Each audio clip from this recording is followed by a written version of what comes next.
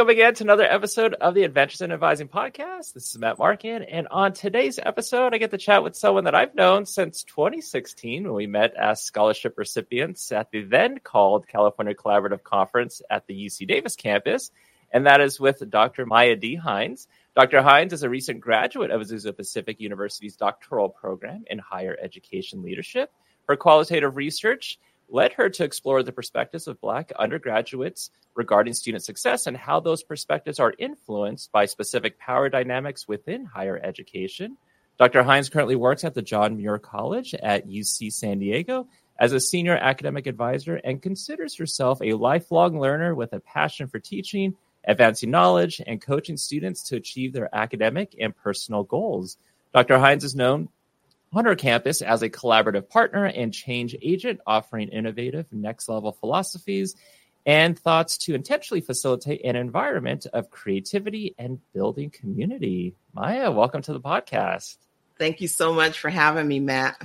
Now, you're at UC San Diego, which is, now for your campus, that's in the La Jolla area? It is, yes. Mm-hmm.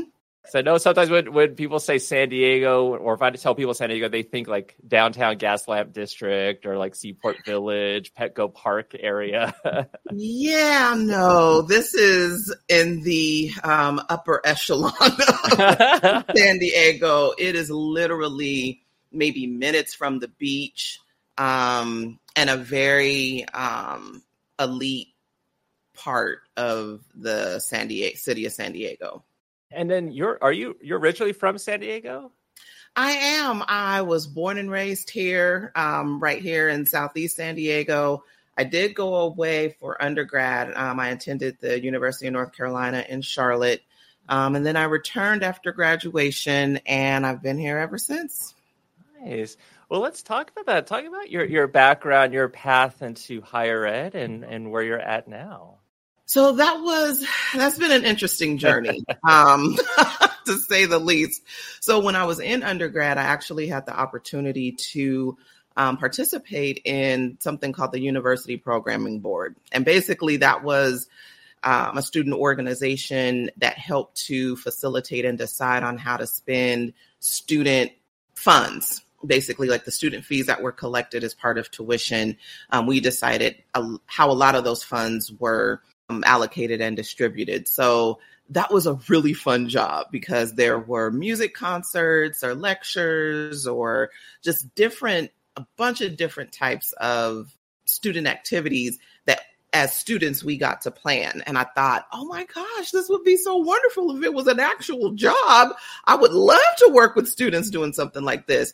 I was like, yeah, well, I don't know I don't know how to facilitate or maneuver into, this type of career. And so I came back home and still tried to focus on the things that I thought I wanted to pursue, and eventually got to UC San Diego, not working with students, but thinking I could kind of parlay the position that I was getting and eventually try to transfer or get another job.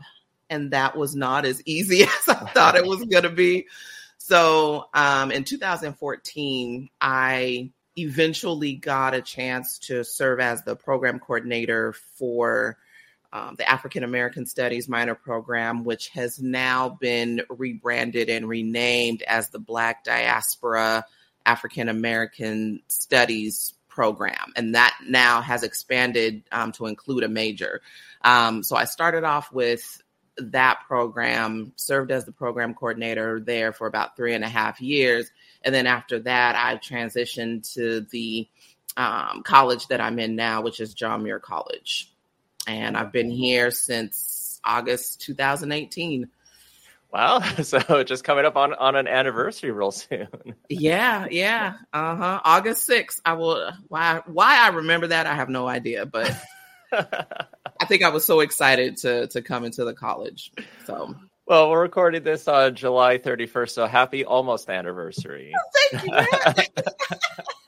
Now, we met at the California Collaborative Conference at the UC Davis campus. Both of us had applied for like the scholarship that they offered, and we got to go to that.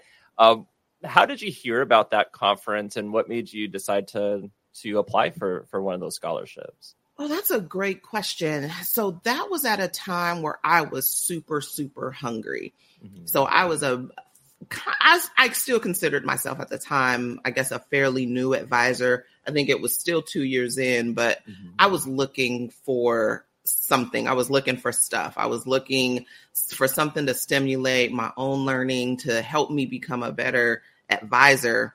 And I literally was just on the internet looking for stuff. I was looking for conferences. And I think as part of my master's program, I had done a master's program, completed that in 2014. And there were certain national organizations that I ended up finding out about through that master's program. And so I can't exactly remember how I found the collaborative conference. I want to say it might have been in connection with NACADA, but it definitely came out of me just really try to search for something.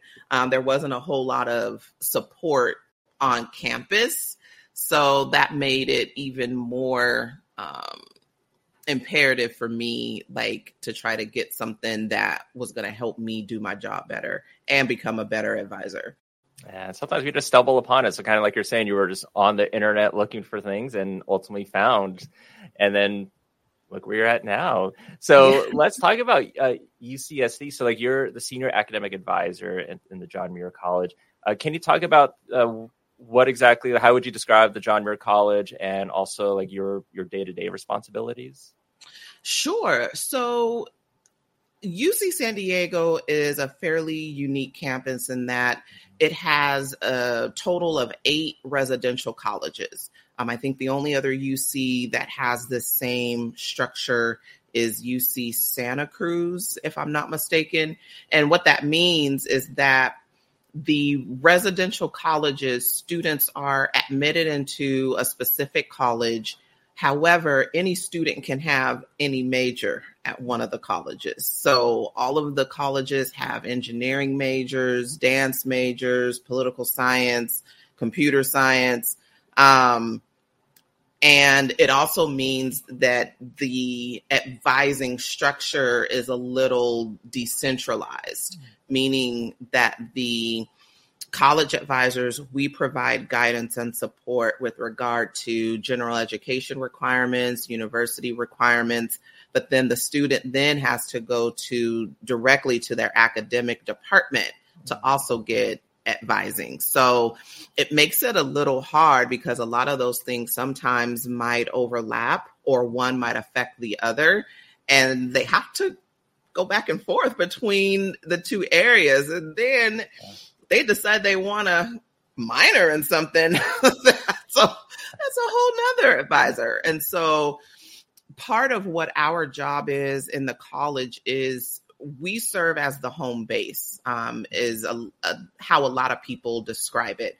Home base, sometimes we're called generalist.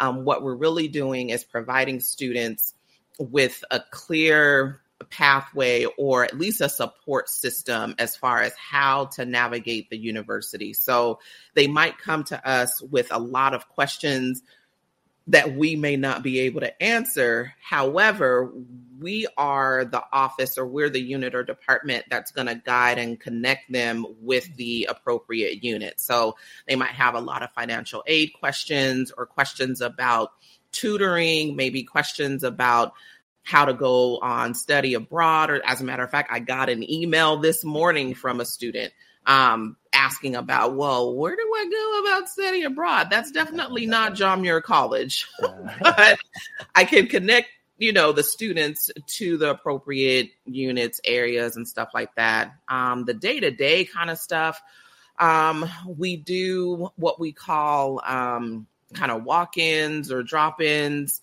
Typically, we will also have appointments scheduled for more lengthy type of questions, whether it might be academic planning, or maybe a student is in academic difficulty, or there might just be some other kind of challenging or quirky situation that needs a little more time than what a walk-in can offer.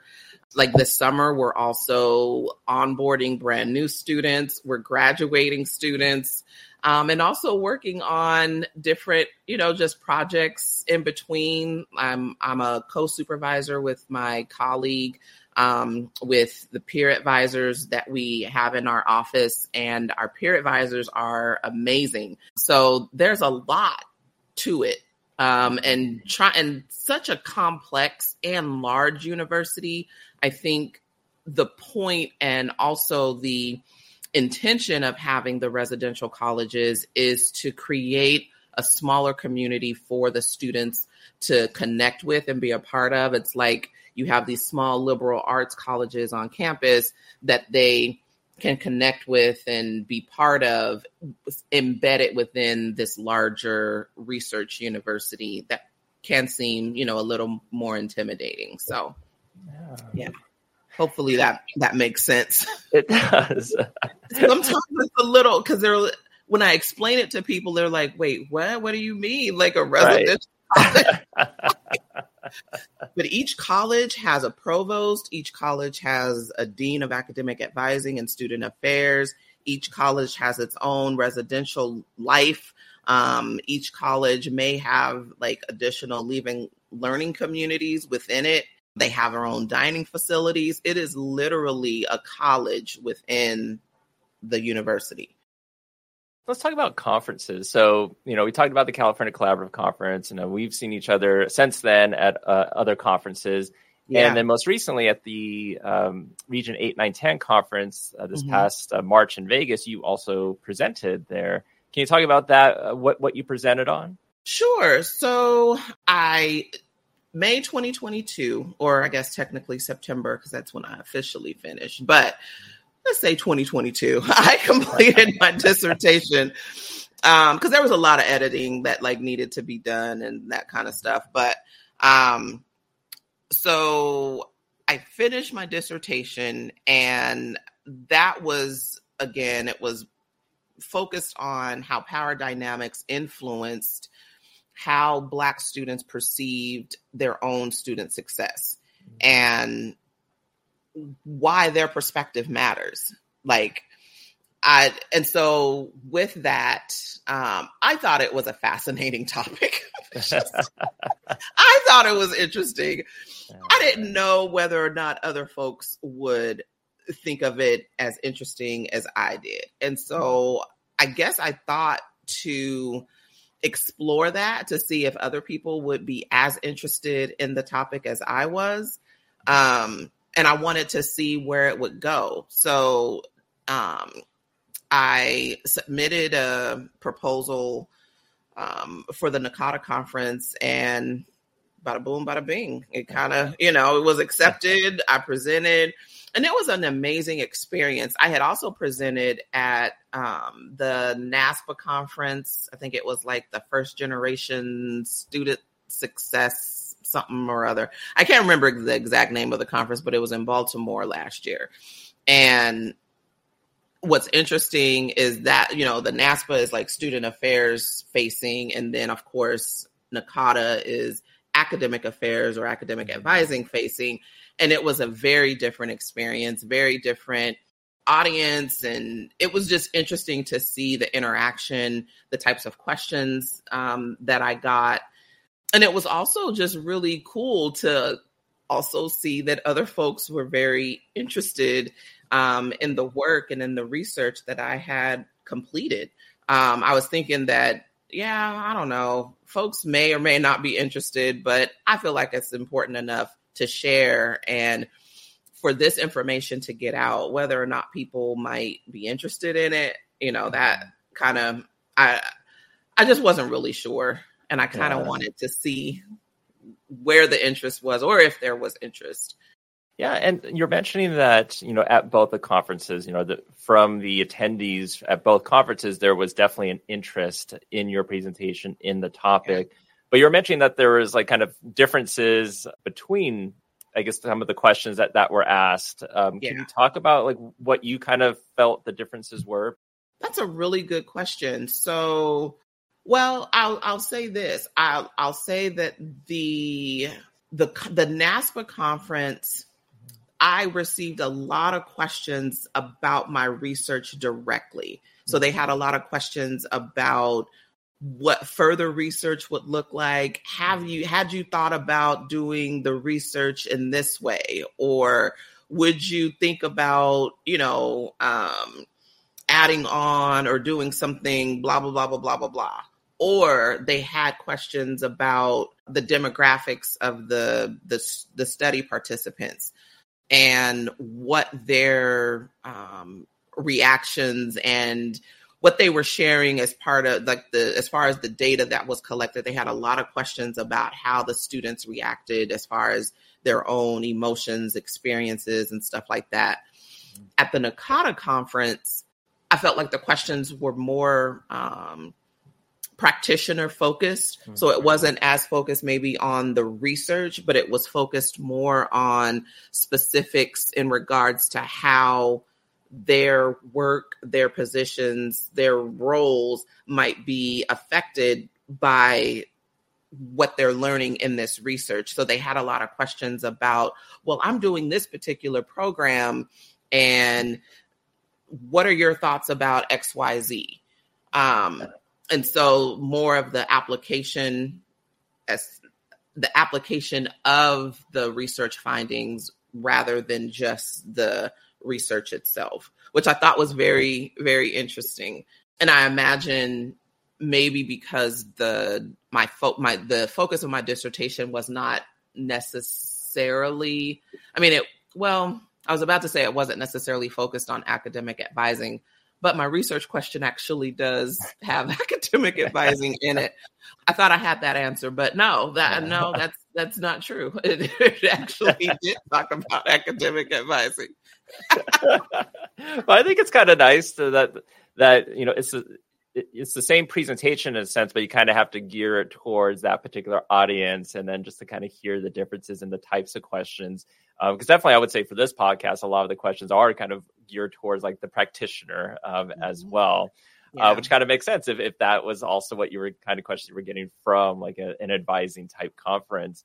Now, within your dissertation, when I kind of skimmed through it, there was a quote that kind of stuck out to me from you, and it said like that I personally struggled to think outside of the normative social construction of student success, and the study helped me pursue a curious question as to whether Black undergraduate students had similar thoughts.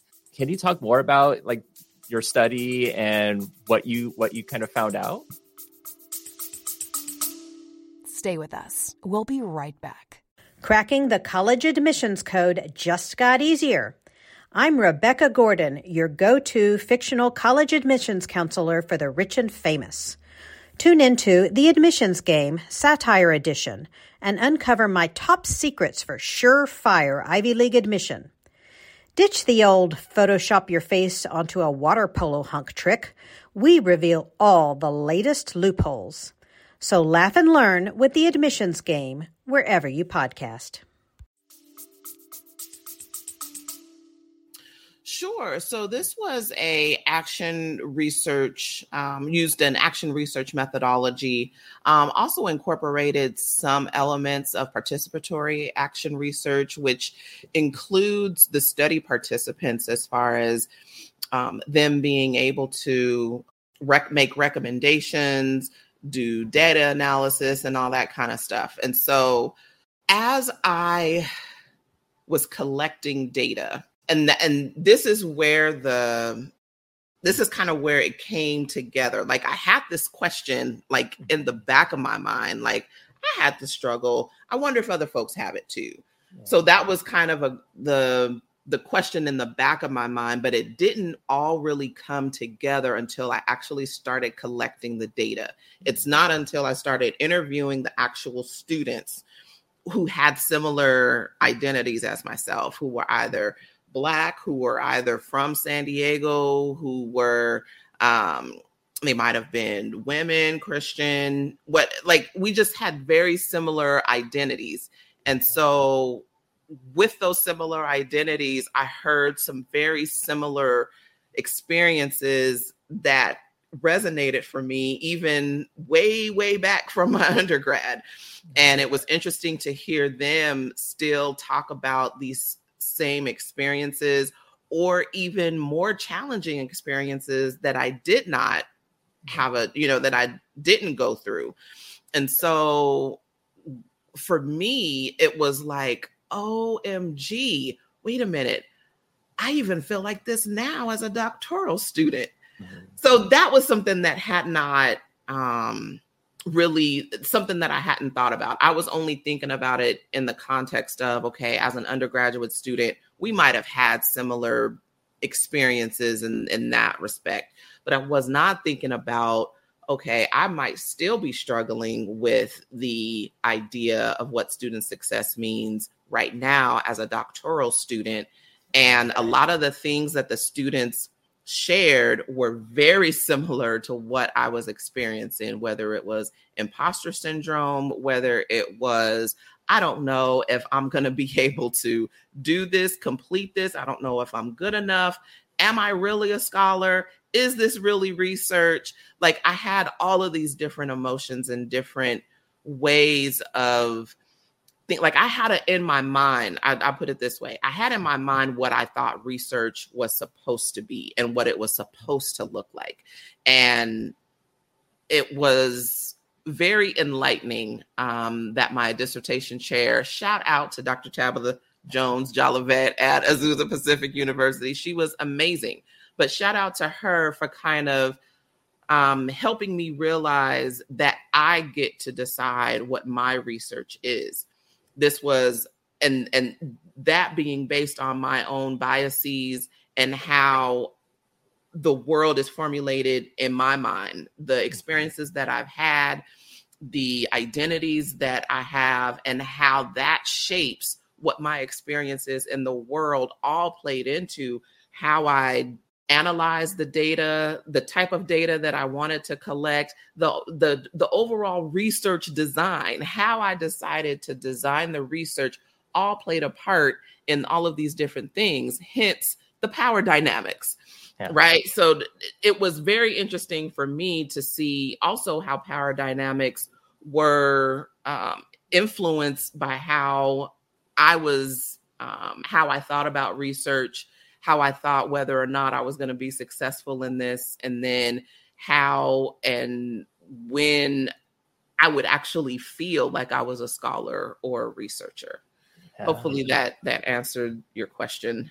Yeah, it definitely does. And you had also mentioned in there about COVID-19 and how the COVID-19 global pandemic opened kind of the doors for higher education institutions, and you had put to illuminate and face the horror that is anti-Blackness in a way that had never been explored previously.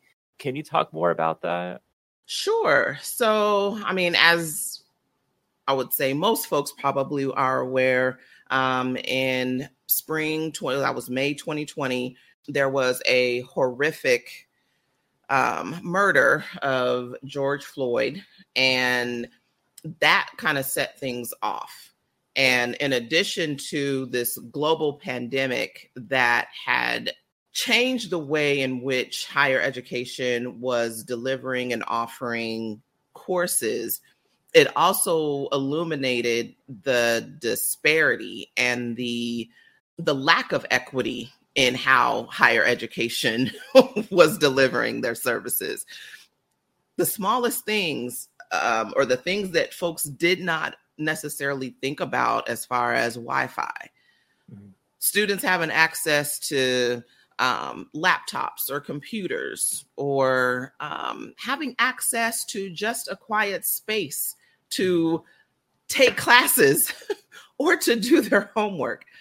And being in a situation where most students didn't necessarily have control over the space that they were in.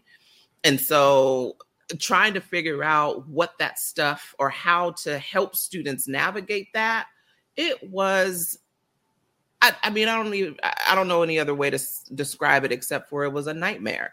Mm-hmm. It was an absolute nightmare. And part of that too, it was like the institutions were trying to figure out how to offer and be empathetic about what the students were going through And then at the same time, still wanting to protect, protect the institution from getting played, I guess is the best way that I can think about it. Because it's like the institution had in the back of their mind, well, somebody might be lying. So we got to get from the students, okay, well, you're going to have to petition this, or you're going to have to prove this. And I don't know, it just made it for considering especially what Black students might have been experiencing and going through at the time, it just seemed a little overwhelming and it was just hard to navigate. Yeah. Now you mentioned also in your within your dissertation, some of your findings one of them was that the power of anti-Blackness as a barrier to achieving student success. And student success, I guess, to me is a very broad definition, depending on who you ask. If it's from the institution level to the student to, let's say, an advisor or faculty, it could mean any number of things. And also, you have institutions that have devoted resources for, quote unquote, student success. What are we missing here? That's a good question. And for me, what we're missing is the student perspective very, very easily. And I think that was intentional and on purpose.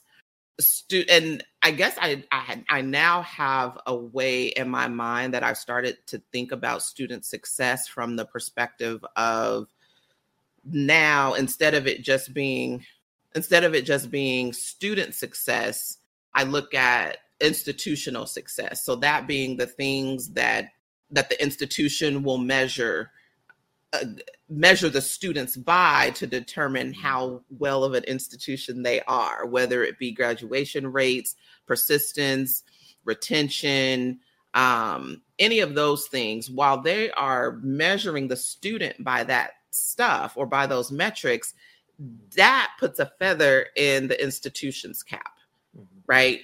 While I'm assuming students want to graduate and they want to stay and persist, but that's really the institution's thing. And then I also think about academic success. So all of the things all of the things like within the classroom that might feel like successful, them getting good grades on a test or GPA or those kinds of things, just academic success. But then you also have the ways in which the student might perceive themselves. There were some of the findings, or probably the most prevalent and the thing that came across through the data collection was Black students want to see and connect with Black professors. They want to connect with Black faculty. And the highlight or the illumination of how much that impacts them as far as, number one, them being able to see themselves in the professors, them being able to well, wow, if this Black professor can be a professor here, gosh, I can do what I want to do. I might even be able to be a professor. They started to see themselves and really engage and think about, oh man, this is something that I can do. Or it was just exciting because there are so few Black students and Black faculty here at UC San Diego. And that was an amazing finding because initially I came into this research, I came into my doctoral program thinking, yeah, academic advising is essential. And we are, this awesome resource and provide support and guidance, which we do, but it's not necessarily essential. What's essential for students is them building relationships with their professors, with other students, especially other students who look like them, because that's the way that they gain support and have a sense of belonging. So yeah, hopefully that I don't want to go too long because I could probably talk about that for a long, long time. No, I appreciate it. And I really like your point in your paper that you wrote, and that was that Black undergraduate students are very capable of defining and achieving student success on their terms based off their ideas and philosophies. And instead of the university telling the student what student success is, maybe the student should be telling the university what their success looks like. Yeah. And imagine if we flipped it and utilized and really had the use that counter narrative to inform how the institution provides support and guidance to the student. I mean, imagine that. Like if the student can say, well, I define student success XYZ, and the institution says, okay, well, we can work with this. And this is how we are going to support.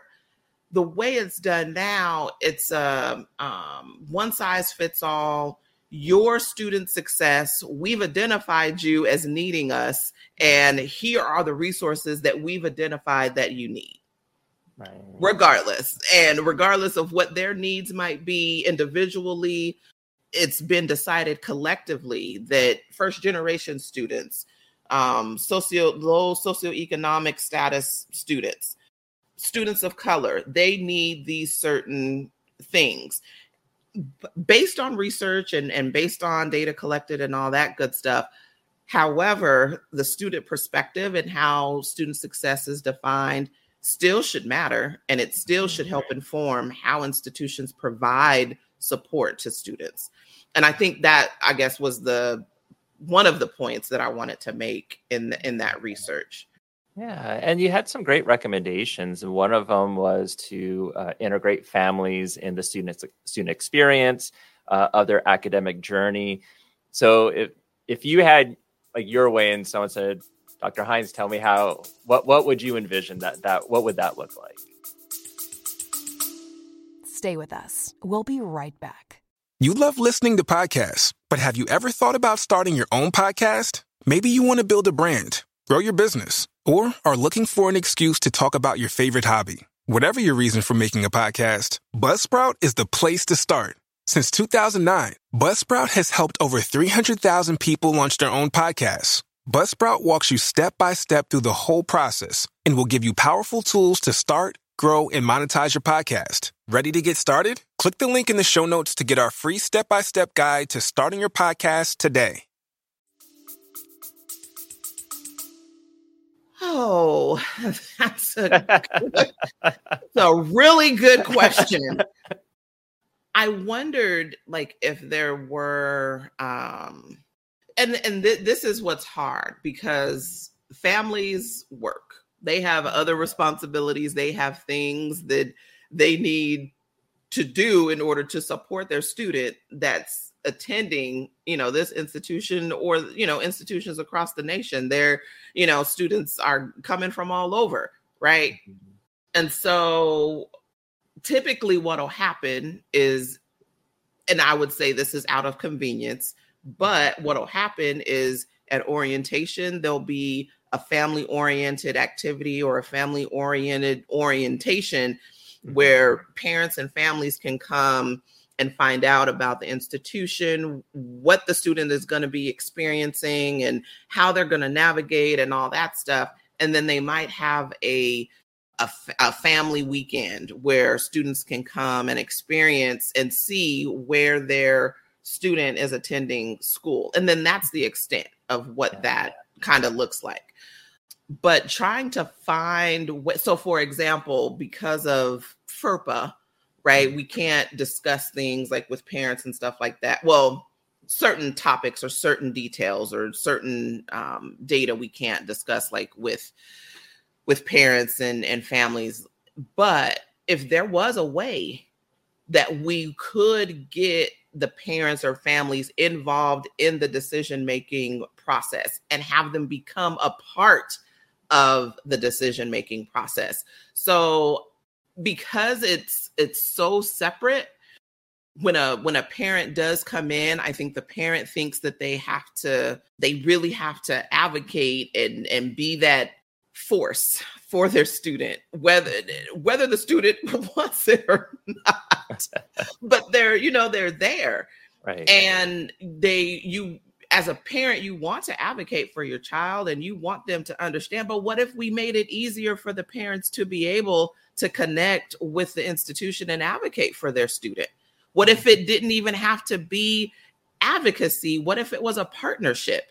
What if it was, I don't know, it just seems like there could be a better way that we engage with the students' families, especially since the students feel like, or Black students anyway, they reported that they felt when they made decisions about which institution they were going to go to, when they made decisions about which major that they were going to choose, they consulted their families.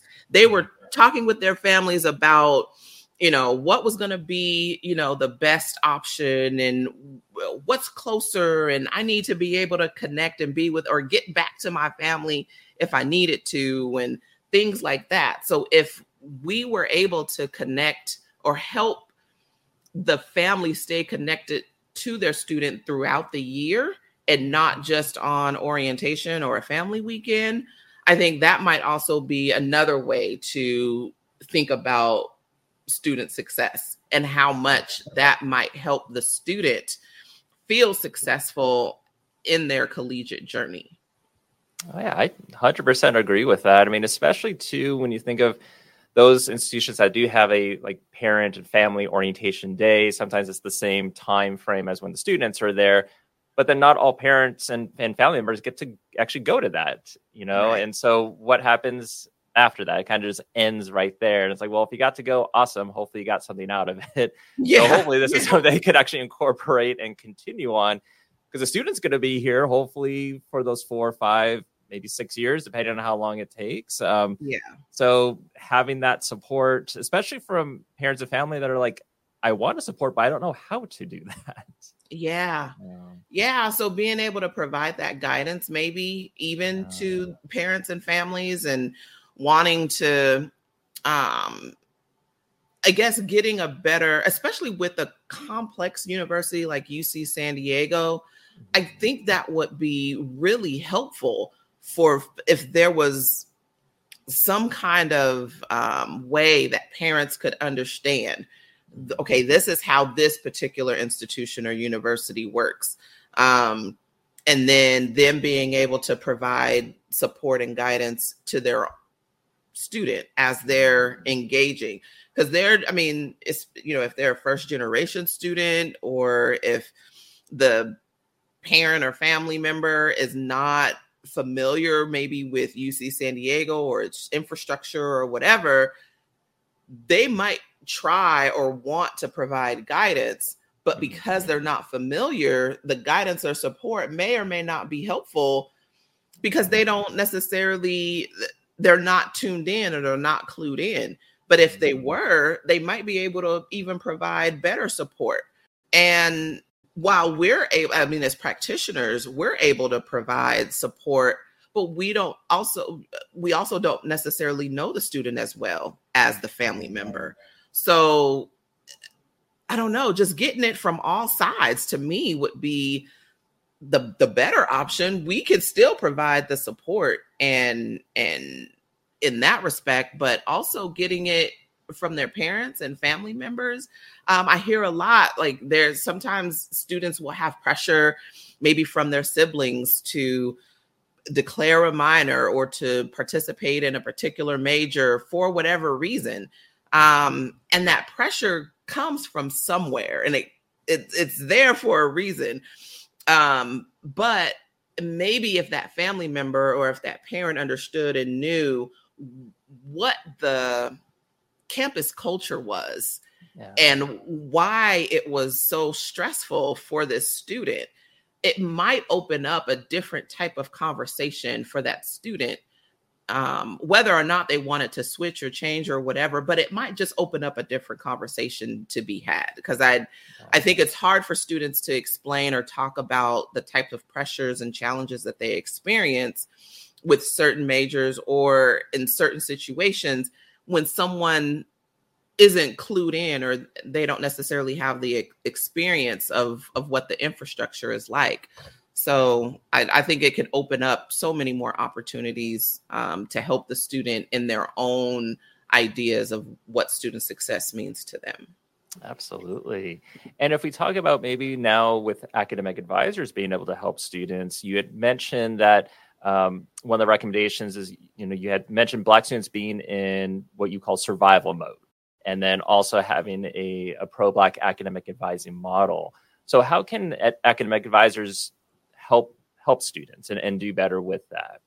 That's a great question. So one of the projects that I'm working on now is just that. We're trying to figure it out.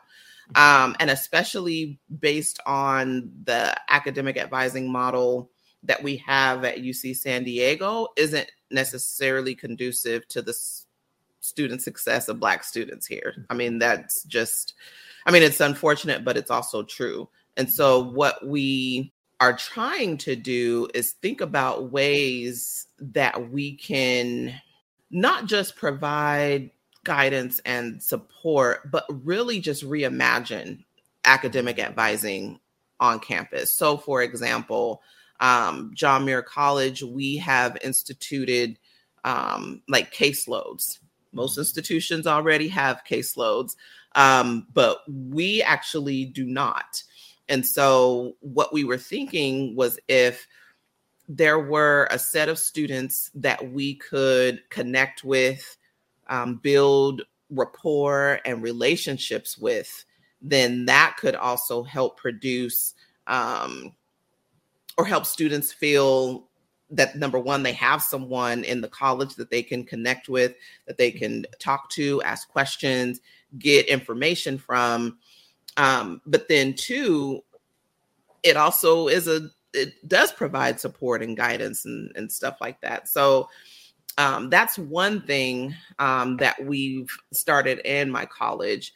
And it has its good stuff, and it also has its challenges, but we also have this long-term idea about just what can we do as an institution to really reimagine academic advising. And there are Band-Aids that we can put in place and try to take care of things in the process of trying to change the campus culture, because that's essentially what will need to happen, is changing the campus culture and rethinking, number one, not just what student success looks like, but really incorporating and using student success, students' perspectives on student success, and using that to inform how we move, how we cultivate relationships, how we